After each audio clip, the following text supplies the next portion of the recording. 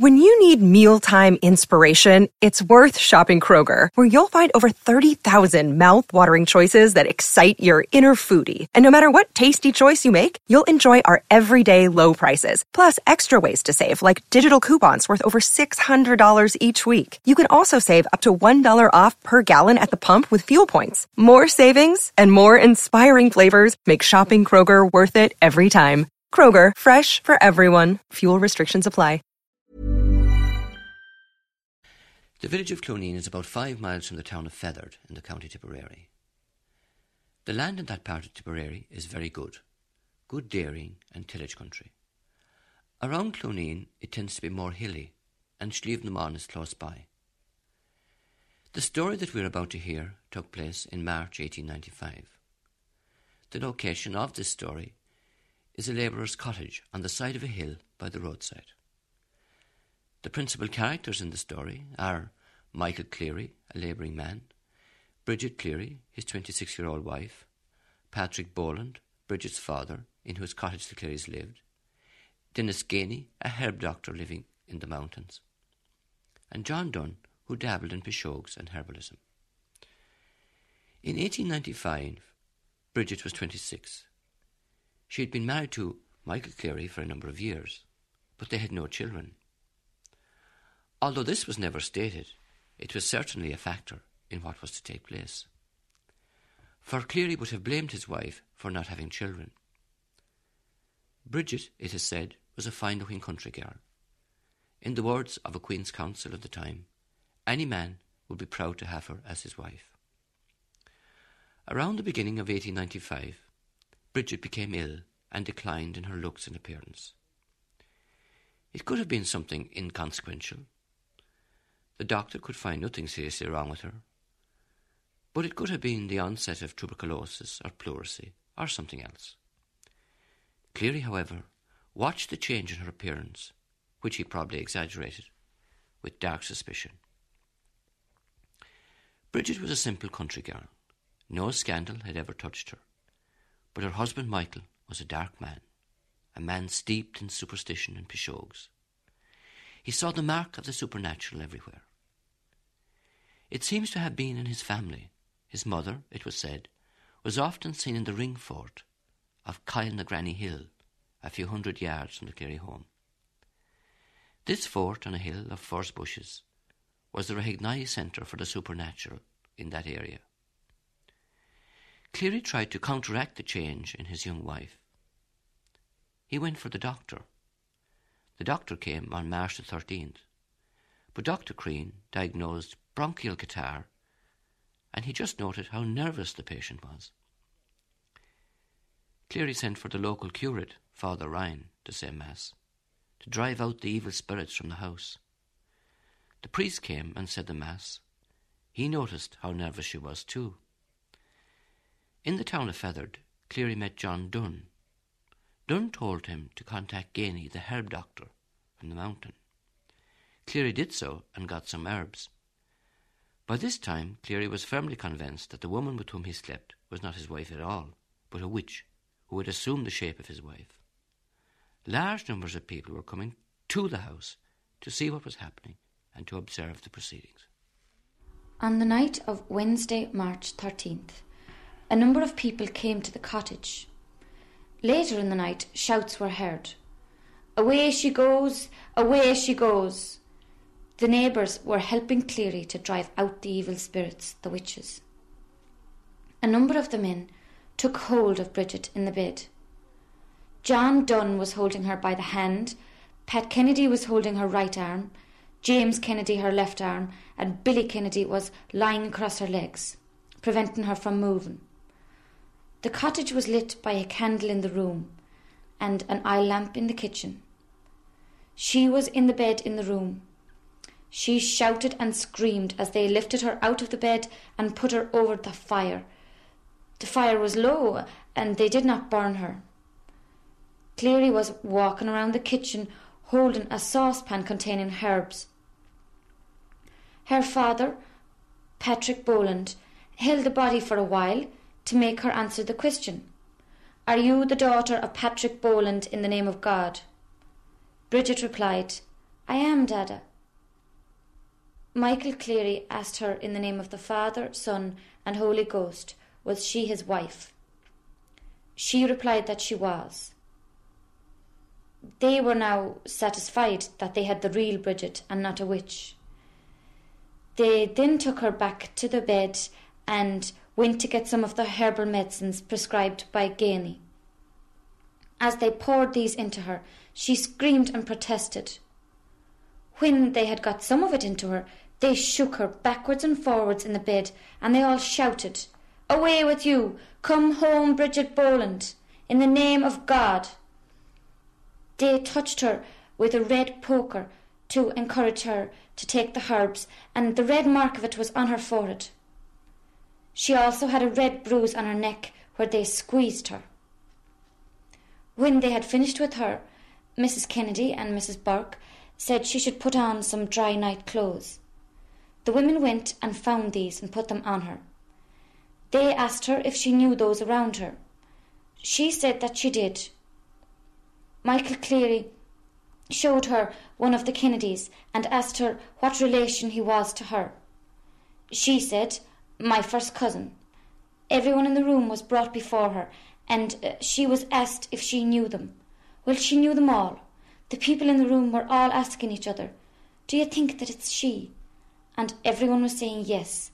The people believed that all the proceedings had to be concluded before midnight.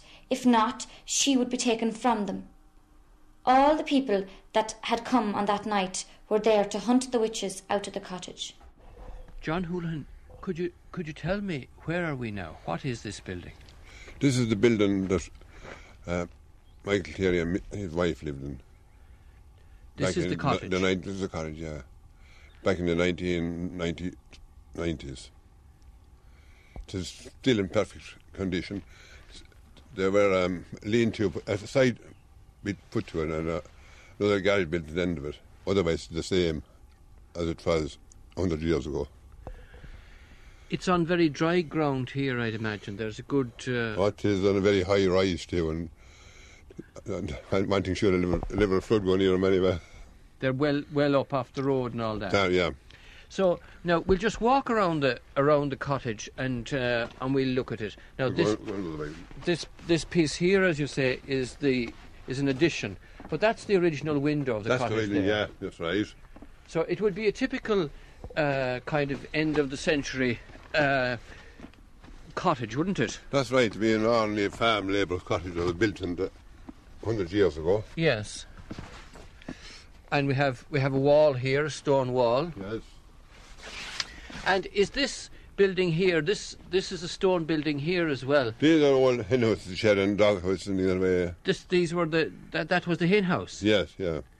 And did she keep hens? Oh, she did. Bridget Boland. Bridget Boland, she did. Now, if we walk along here, we can actually look in the back window here, I think. That's right. That's the window now. And if we look in this window, you see the old fireplace. You can see the fireplace. So it was there that the poor girl laid across the flames or whatever. Because there she died. Yeah. Now there's land at the back here. We can't see it too closely because there are bushes growing. That's all the property of the half acre. That's the half acre here. There would be an acre going with the cottage. Yeah, about 1 acre. Yes.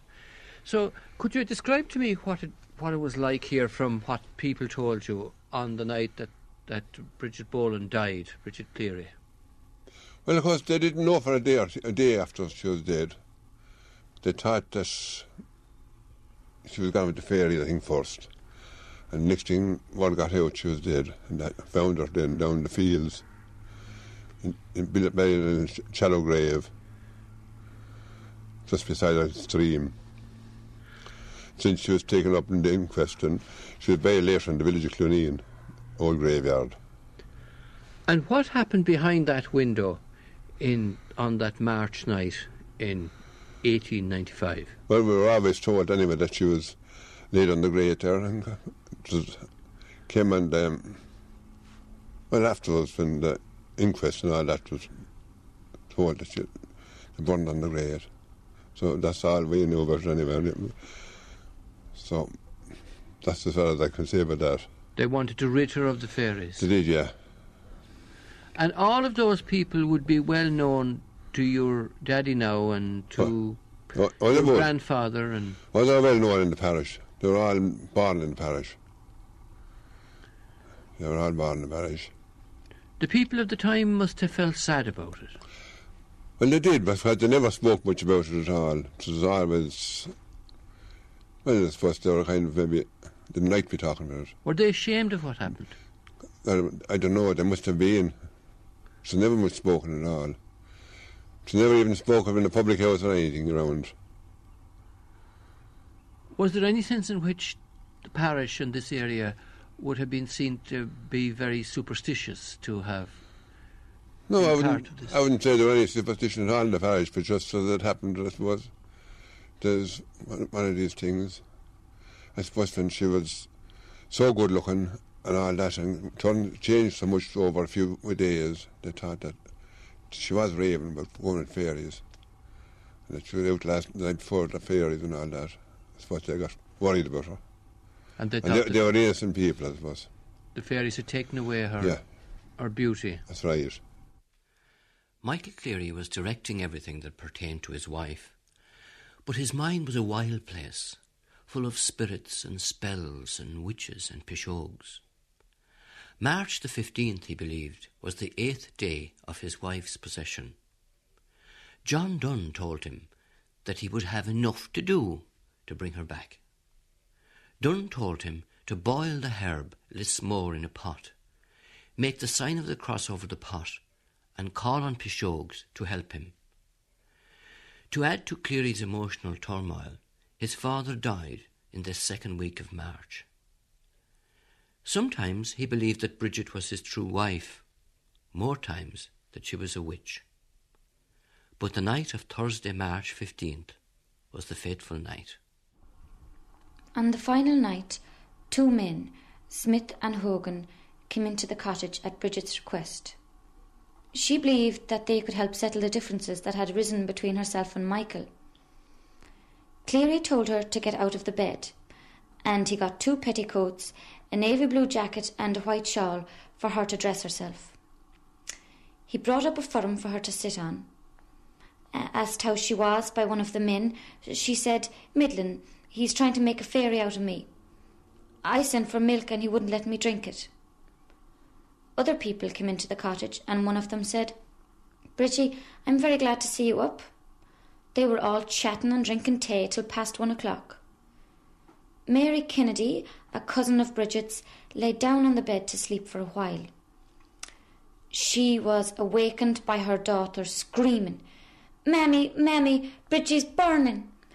She ran up to the fire to Cleary and shouted at him, "What are you doing to the poor cratur? Is it roasting her you are?" But he just gave her a shoulder that sent her flying. All the people in the kitchen ran into the 2 bedrooms. Some were peeping out, and he shouted, "If you come out again, I'll roast you down." He threw lamp oil on his wife, and she burst into flames. When the flames had died, he caught her by the head and threw her on the floor like an old turnip. Then he got an old bag and a sheet and wrapped her in these. One of her feet was sticking out, and he gave it a kick with his boot. The shock went through the kitchen. He put the bundle in the middle of the floor, opened the door and took the body outside, locking the people in the house behind him. He was gone about an hour. When he returned, he took out his black-handled knife and shouted, "Patsy Kennedy, I'll call your name 3 times, and if you don't come out, I'll drive the knife to the handle in you." Patsy answered. Cleary said to them all to come out. "I've the hole nearly made," he said. "I couldn't drive the devil out the chimney, so I drove him out the door." We're looking into a field here, and this is the field that Bridget Cleary was buried in. Yes, that's right, down about 200 yards there and near the stream. The stream in the field there. At the bottom of the... Yeah, just in that big green field there. And why did they bring her here to bury her? Well, I suppose they got excited and got frightened and didn't know where to bring her. And they said that they thought she was going with the fairies. They thought she was going with the fairies, and they brought her then to bury by no one know where she was. They thought that she'd never be found out. And what distance from the cottage would this be? About 300 yards, 300 to 400 yards.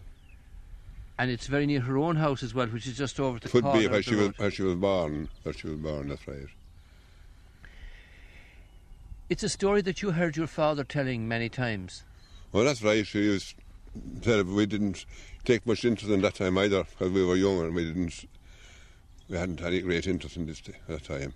But if I had him now, he gave us good, very good information. Matter of fact, he went to school with this Mr. Cleary, in the one class in school. He may have been something younger than her, but he was in one class. I think she was 26 at that time when she died, and he was about 25. What did he say about her? Oh, he said she was a great favourite of everyone, that everyone liked her. And they're wondering, she probably got sick with pneumonia or pleurisy or maybe TB at the time. They didn't know how she was around her. And next thing she changed a lot and got very bad looking.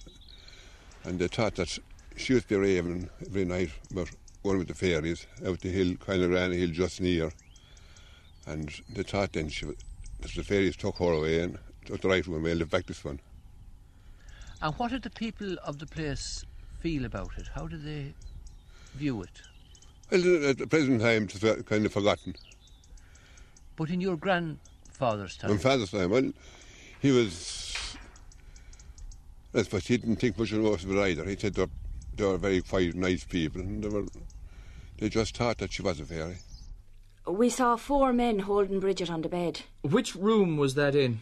It was in the front room. She was lying on her back, and they were giving her something in the shape of milk and herbs. Who were the 4 holding her? John Dunn, Patrick, James and William Kennedy. Did they force her to take the liquid? They did. Cleary was giving it to her while the others held her hands and feet. Cleary kept asking, "Are you Bridget Boland, the wife of Michael Cleary, in the name of God?" I saw piss being brought in a vessel and thrown over her, and her father demanded that she say who she was again. And what next? Someone in the crowd said, "Put her over the fire." Can you say who said it? I can. It was John Dunn said it. Let us know in what way she was held over the fire. John Dunn caught her by the head, and my uncle Pat Kennedy and Michael Cleary caught her by the feet and held her over the fire. Was it like as if she was sitting on the fire?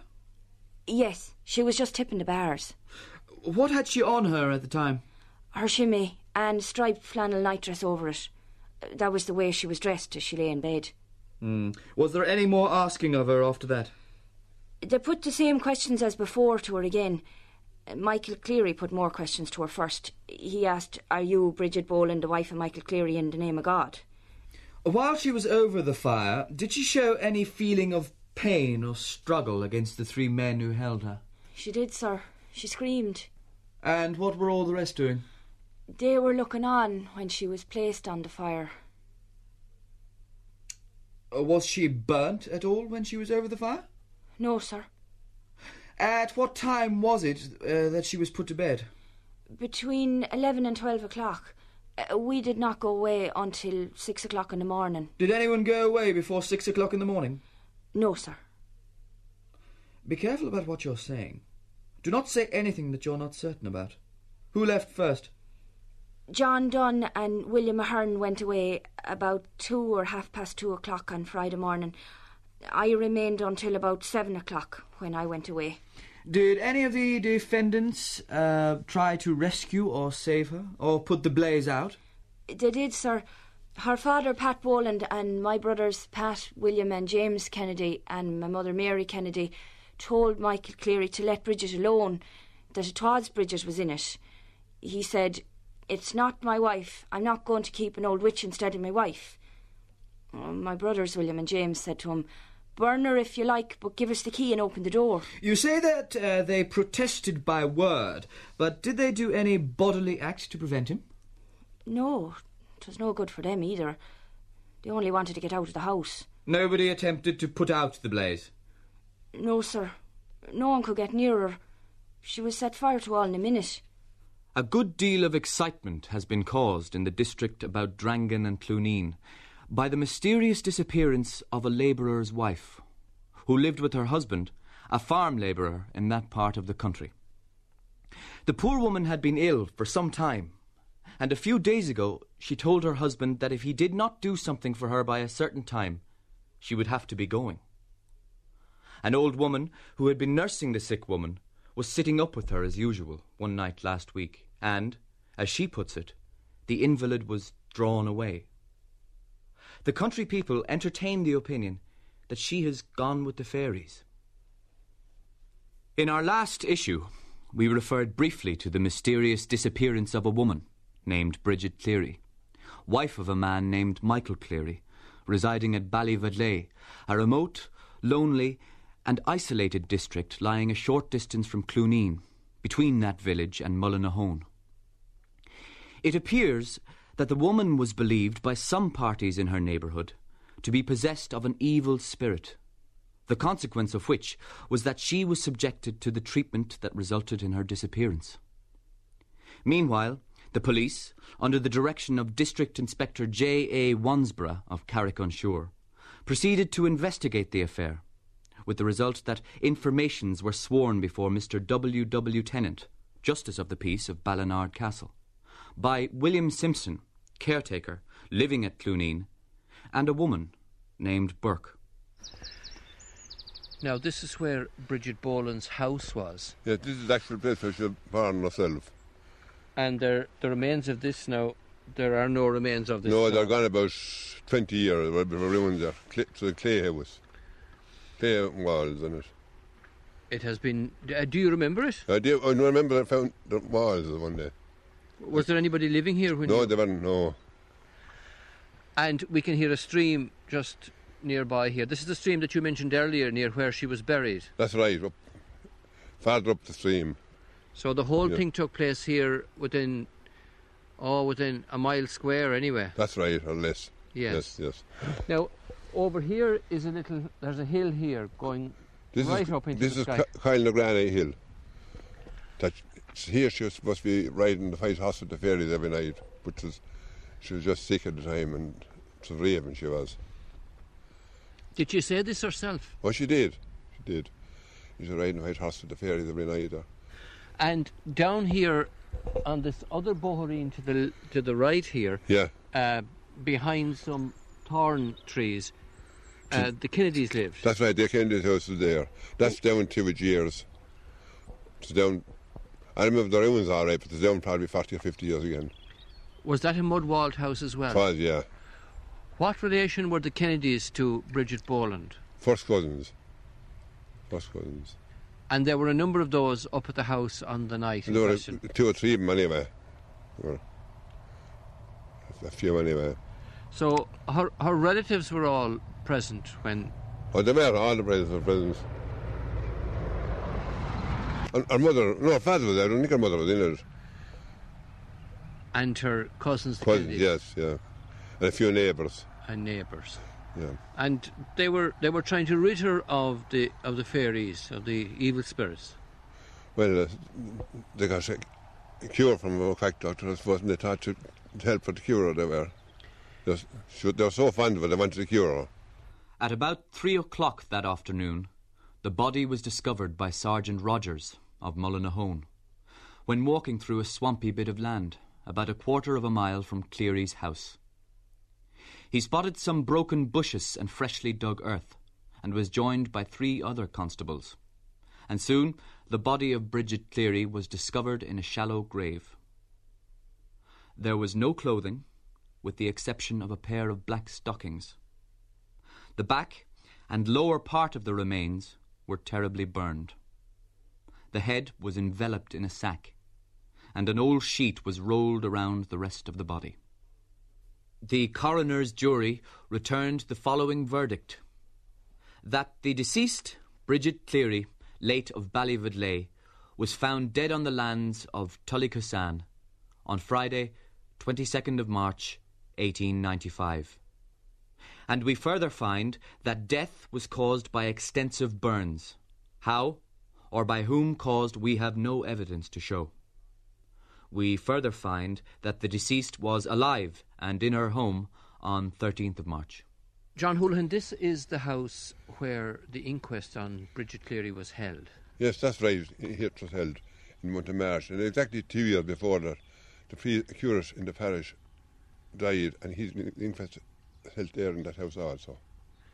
And did he have some relationship with Bridget Cleary as well? Well, they were good friends. They were living near one another. The police lived here, and they were living near one another. And they was visiting one another a lot, but often it turned sour maybe in the finish because over dogs and things that way. She threw some hot water on a dog of his or something. But she was supposed to have some water on the priest's dog, and that the priest must have kind of fell out that time.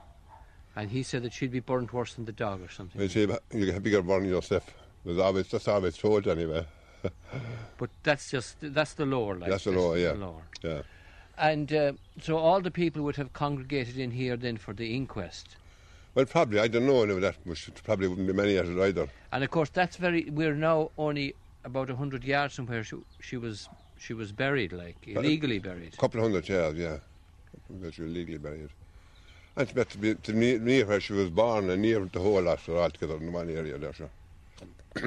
Did your father ever tell you how many people turned up here for the inquest, or what the feeling was like at the time? No, he never said anything about that. And he often told stories about it, all right, but even meant that he didn't say much about it. He didn't like talking about it. I don't think anyone liked talking about it in the parish. And where was she buried then? She's buried in the village of Cloneen, just a mile down the road.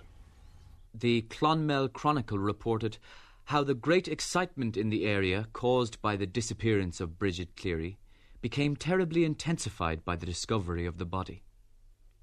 This feeling of excitement was manifested in a very marked manner here in Clonmel on Monday, when it became known that the magisterial inquiry would be resumed, and that a much more serious charge would be preferred against the accused than that for which they had been arrested. Crowds of people filled the streets, and when conveyed from the jail first to the police barracks and afterwards to the courthouse, there was much shouting and booing. The first charge levelled against those in the house on the Thursday night was assaulting and wounding Bridget Cleary. But with the discovery of the body, more serious charges were laid. Michael Cleary, Pat Boland, Mary Kennedy, Bridget's aunt, Patrick James and Michael Kennedy, her first cousins, together with John Dunn and the youngster, William Ahern, were charged with having at Ballyvodley on or about March the 15th, jointly and severally, and with malice aforethought, killed and murdered Bridget Cleary. Dennis Ganey, known as the Herb Doctor, was charged with being an accessory before the fact. The magisterial inquiry took place in April. One who gave evidence was William Simpson. My name is William Simpson. On the night of the 13th, accompanied by my wife between 9 and 10 o'clock, I went to the house of Patrick Boland, occupied by him, Michael and Bridget Cleary at Ballyvidley. I saw Bridget Cleary, who was sick. When we arrived close to the house, we met Mrs. Johanna Burke and inquired from her how was Mrs. Cleary. She said they were giving her at this time herbs which they got from Ganey, off the mountain, and that no person would be let in for some time. We then proceeded to the window of the house, which is a new labourer's cottage. In one of the front rooms, I heard voices shouting, "Take it, you bitch, you old faggot, or we'll kill you." The shutters of the windows were closed, and the door was locked. After a short time, the door was opened, and I and my wife and 2 other persons went into the house. I noticed the room I had heard the shouts from. I saw there John Dunn, Patrick Kennedy, James Kennedy and William Kennedy holding Bridget Cleary on the bed. She was on her back and had a nightdress on. Her husband, Michael Cleary, was standing by the bedside. I heard him call for some piss, and he said, "Throw it on." It was brought by Mary Kennedy. Mick Cleary had a saucepan in his hand at the time. He threw the piss on the woman. It was thrown on her by some of those present. William Ahern was present holding a candle. Pat Boland, Mick Kennedy and Johanna Burke were in the room, and also Katie Burke, a child. I saw Bridget Cleary struggling on the bed. I heard her speaking. She said, "Leave me alone." I then saw her take some liquid off a spoon. I heard some of the people present say it was herbs. She was held down while they forced the liquid into her. One of those present kept a hand on her mouth. They cried out, "Come home, Bridget Boland." They all thought she was a witch and tried to hunt her out of the house by torturing her body. Some time after, I saw them take her out of the bed, carry her to the kitchen fire and hold her over it. In a short time I could see her body rest on the grate where the fire was burning. Those who placed her over the fire were John Dunn and Pat and Billy and James Kennedy. I saw some red marks on her forehead. One of them said he had to use a red poker on her to make her take the medicine. Her husband was putting questions to her at the fire. He asked her if she was his wife. After she answered the questions, they put her back into the bed. I remained in the house until 6 o'clock in the morning when I went home. The door was locked and I couldn't leave the house. Brendan, you've known a number of people who had connections with Ballyvodley and the Bridget Cleary case. Could you tell us a little bit about that? Well, yes, you know, even as a youngster, people would be pointed out to you as somebody who was a descendant or a relation of the main characters that were involved in that famous case. As a boy, I remember hearing about it, but not taking much notice particularly. It seemed rather weird sort of a thing. The whole circumstances seemed rather strange and bizarre. But when I joined the Nationalist as a trainee reporter at 17 years of age, what was our man in Tipperary at that time?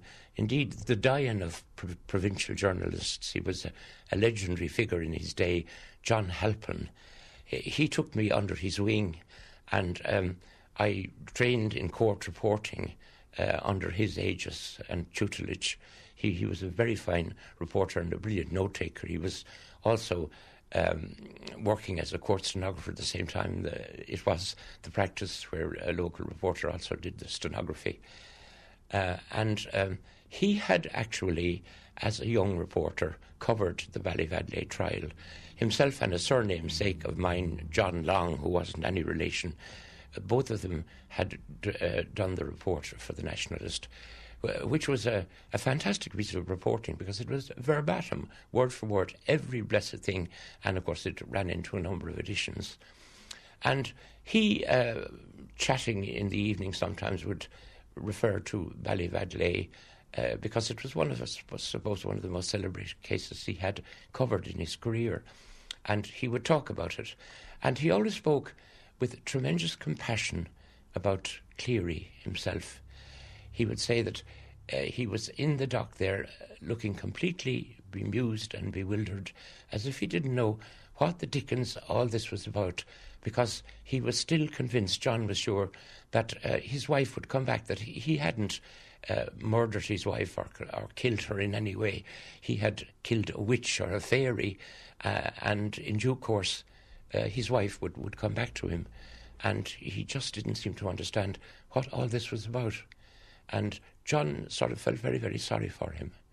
And did this apply to the others that were involved as well, the Kennedys and other people? Yes, that they all implicitly believed that a fairy had taken possession of Cleary's wife, and that the only way to get her back was to drive the fairy out.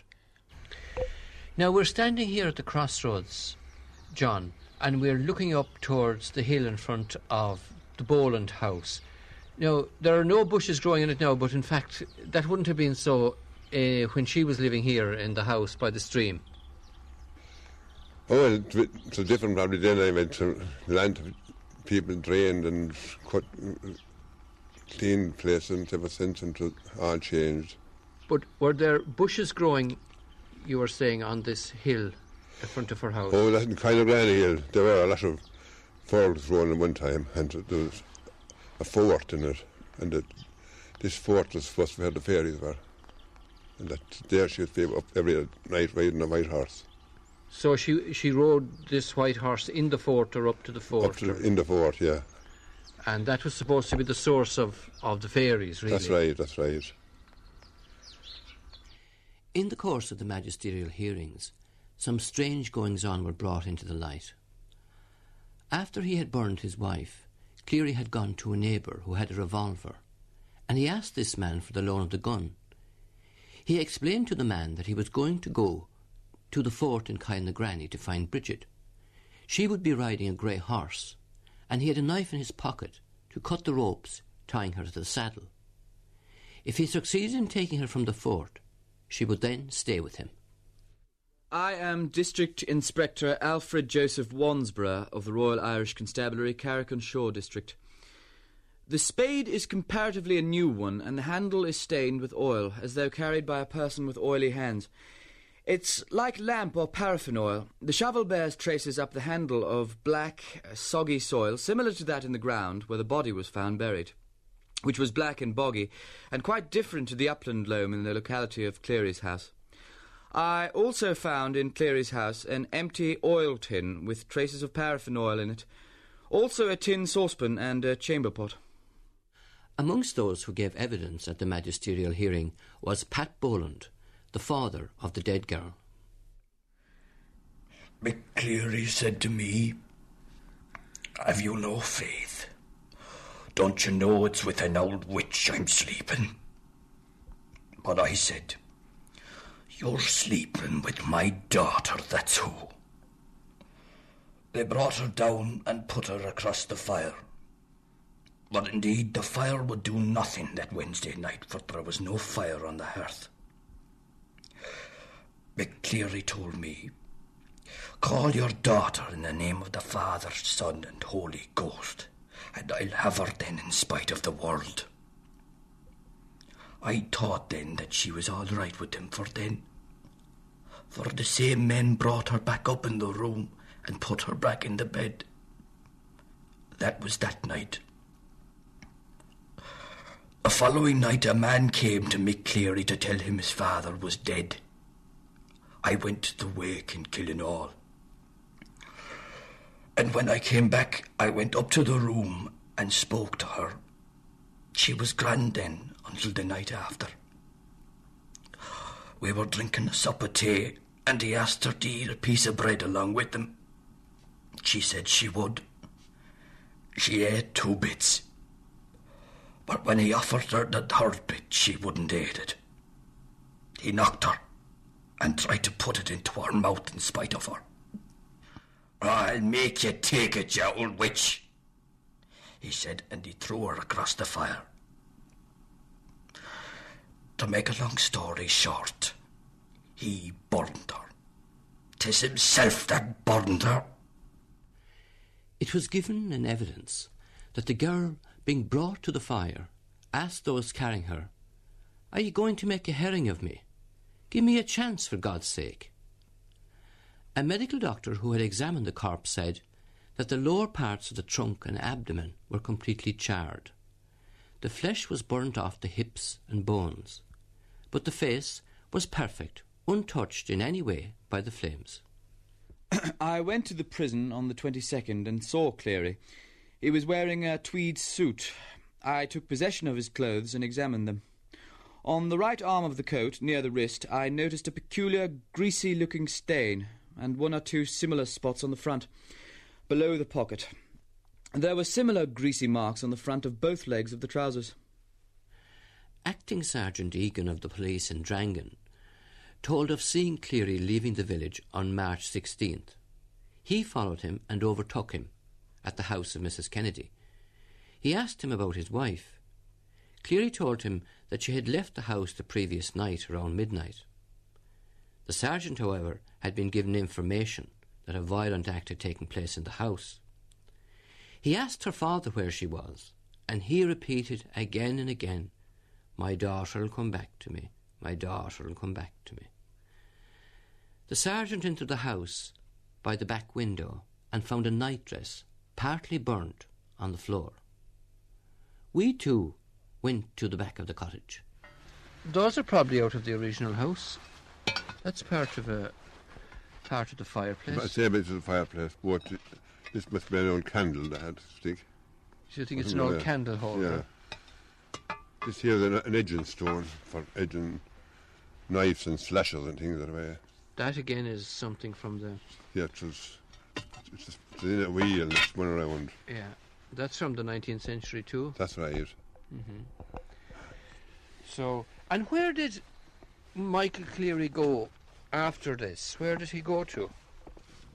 He never came back after jail. They were put to jail at him, and they never came back afterwards around here. They never came back here? Yeah. They might have come back once or twice. They didn't stay. They broke all their connections with the area? They did, yeah. Would that have been true of the Kennedys also? Yes, that's right. At the conclusion of the magisterial hearing, the 9 prisoners were sent forward for trial to the summer assizes. 6 were charged, including her father, with feloniously killing and murdering Bridget Cleary. 3 others, 2 Kennedys and William Ahern, were indicted on a charge of wounding the dead girl.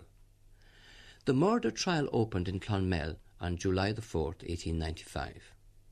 The prosecution case was outlined on the first day. Then, on the second day, there was a dramatic development. The counsel for the defence, with the agreement of the prosecution, entered a plea of guilty of manslaughter. This was accepted by the court, and all that was then left was for the judge to pass sentence. He sentenced Pat Kennedy, whom he considered to be the most culpable after Cleary, to 5 years penal servitude. John Dunn, a man knowledgeable on herbs and pishogues, was given 3 years. William and James Kennedy each received 1.5 years imprisonment dating from the date of their committal, while the old broken father, Pat Boland, got 6 months. The sentencing of Michael Cleary. Your life was in great peril for the life you have taken away, and if you had been found guilty of the capital charge, as you very likely would if the case had gone on, you would have stood in the most imminent danger of answering to the law for a most cruel and wicked crime. At the end of it all, you burned alive the young wife you swore to love and cherish. I am bound to satisfy the law and public justice by a punishment adequate to the offence, and to show the opinion I entertain regarding your guilt, I sentence you to 20 years penal servitude. Cleary, who was weeping during the judge's remarks, here threw up his hands, and as he was brought down to the cells, cried, "I'm innocent! I'm innocent! I'm innocent!"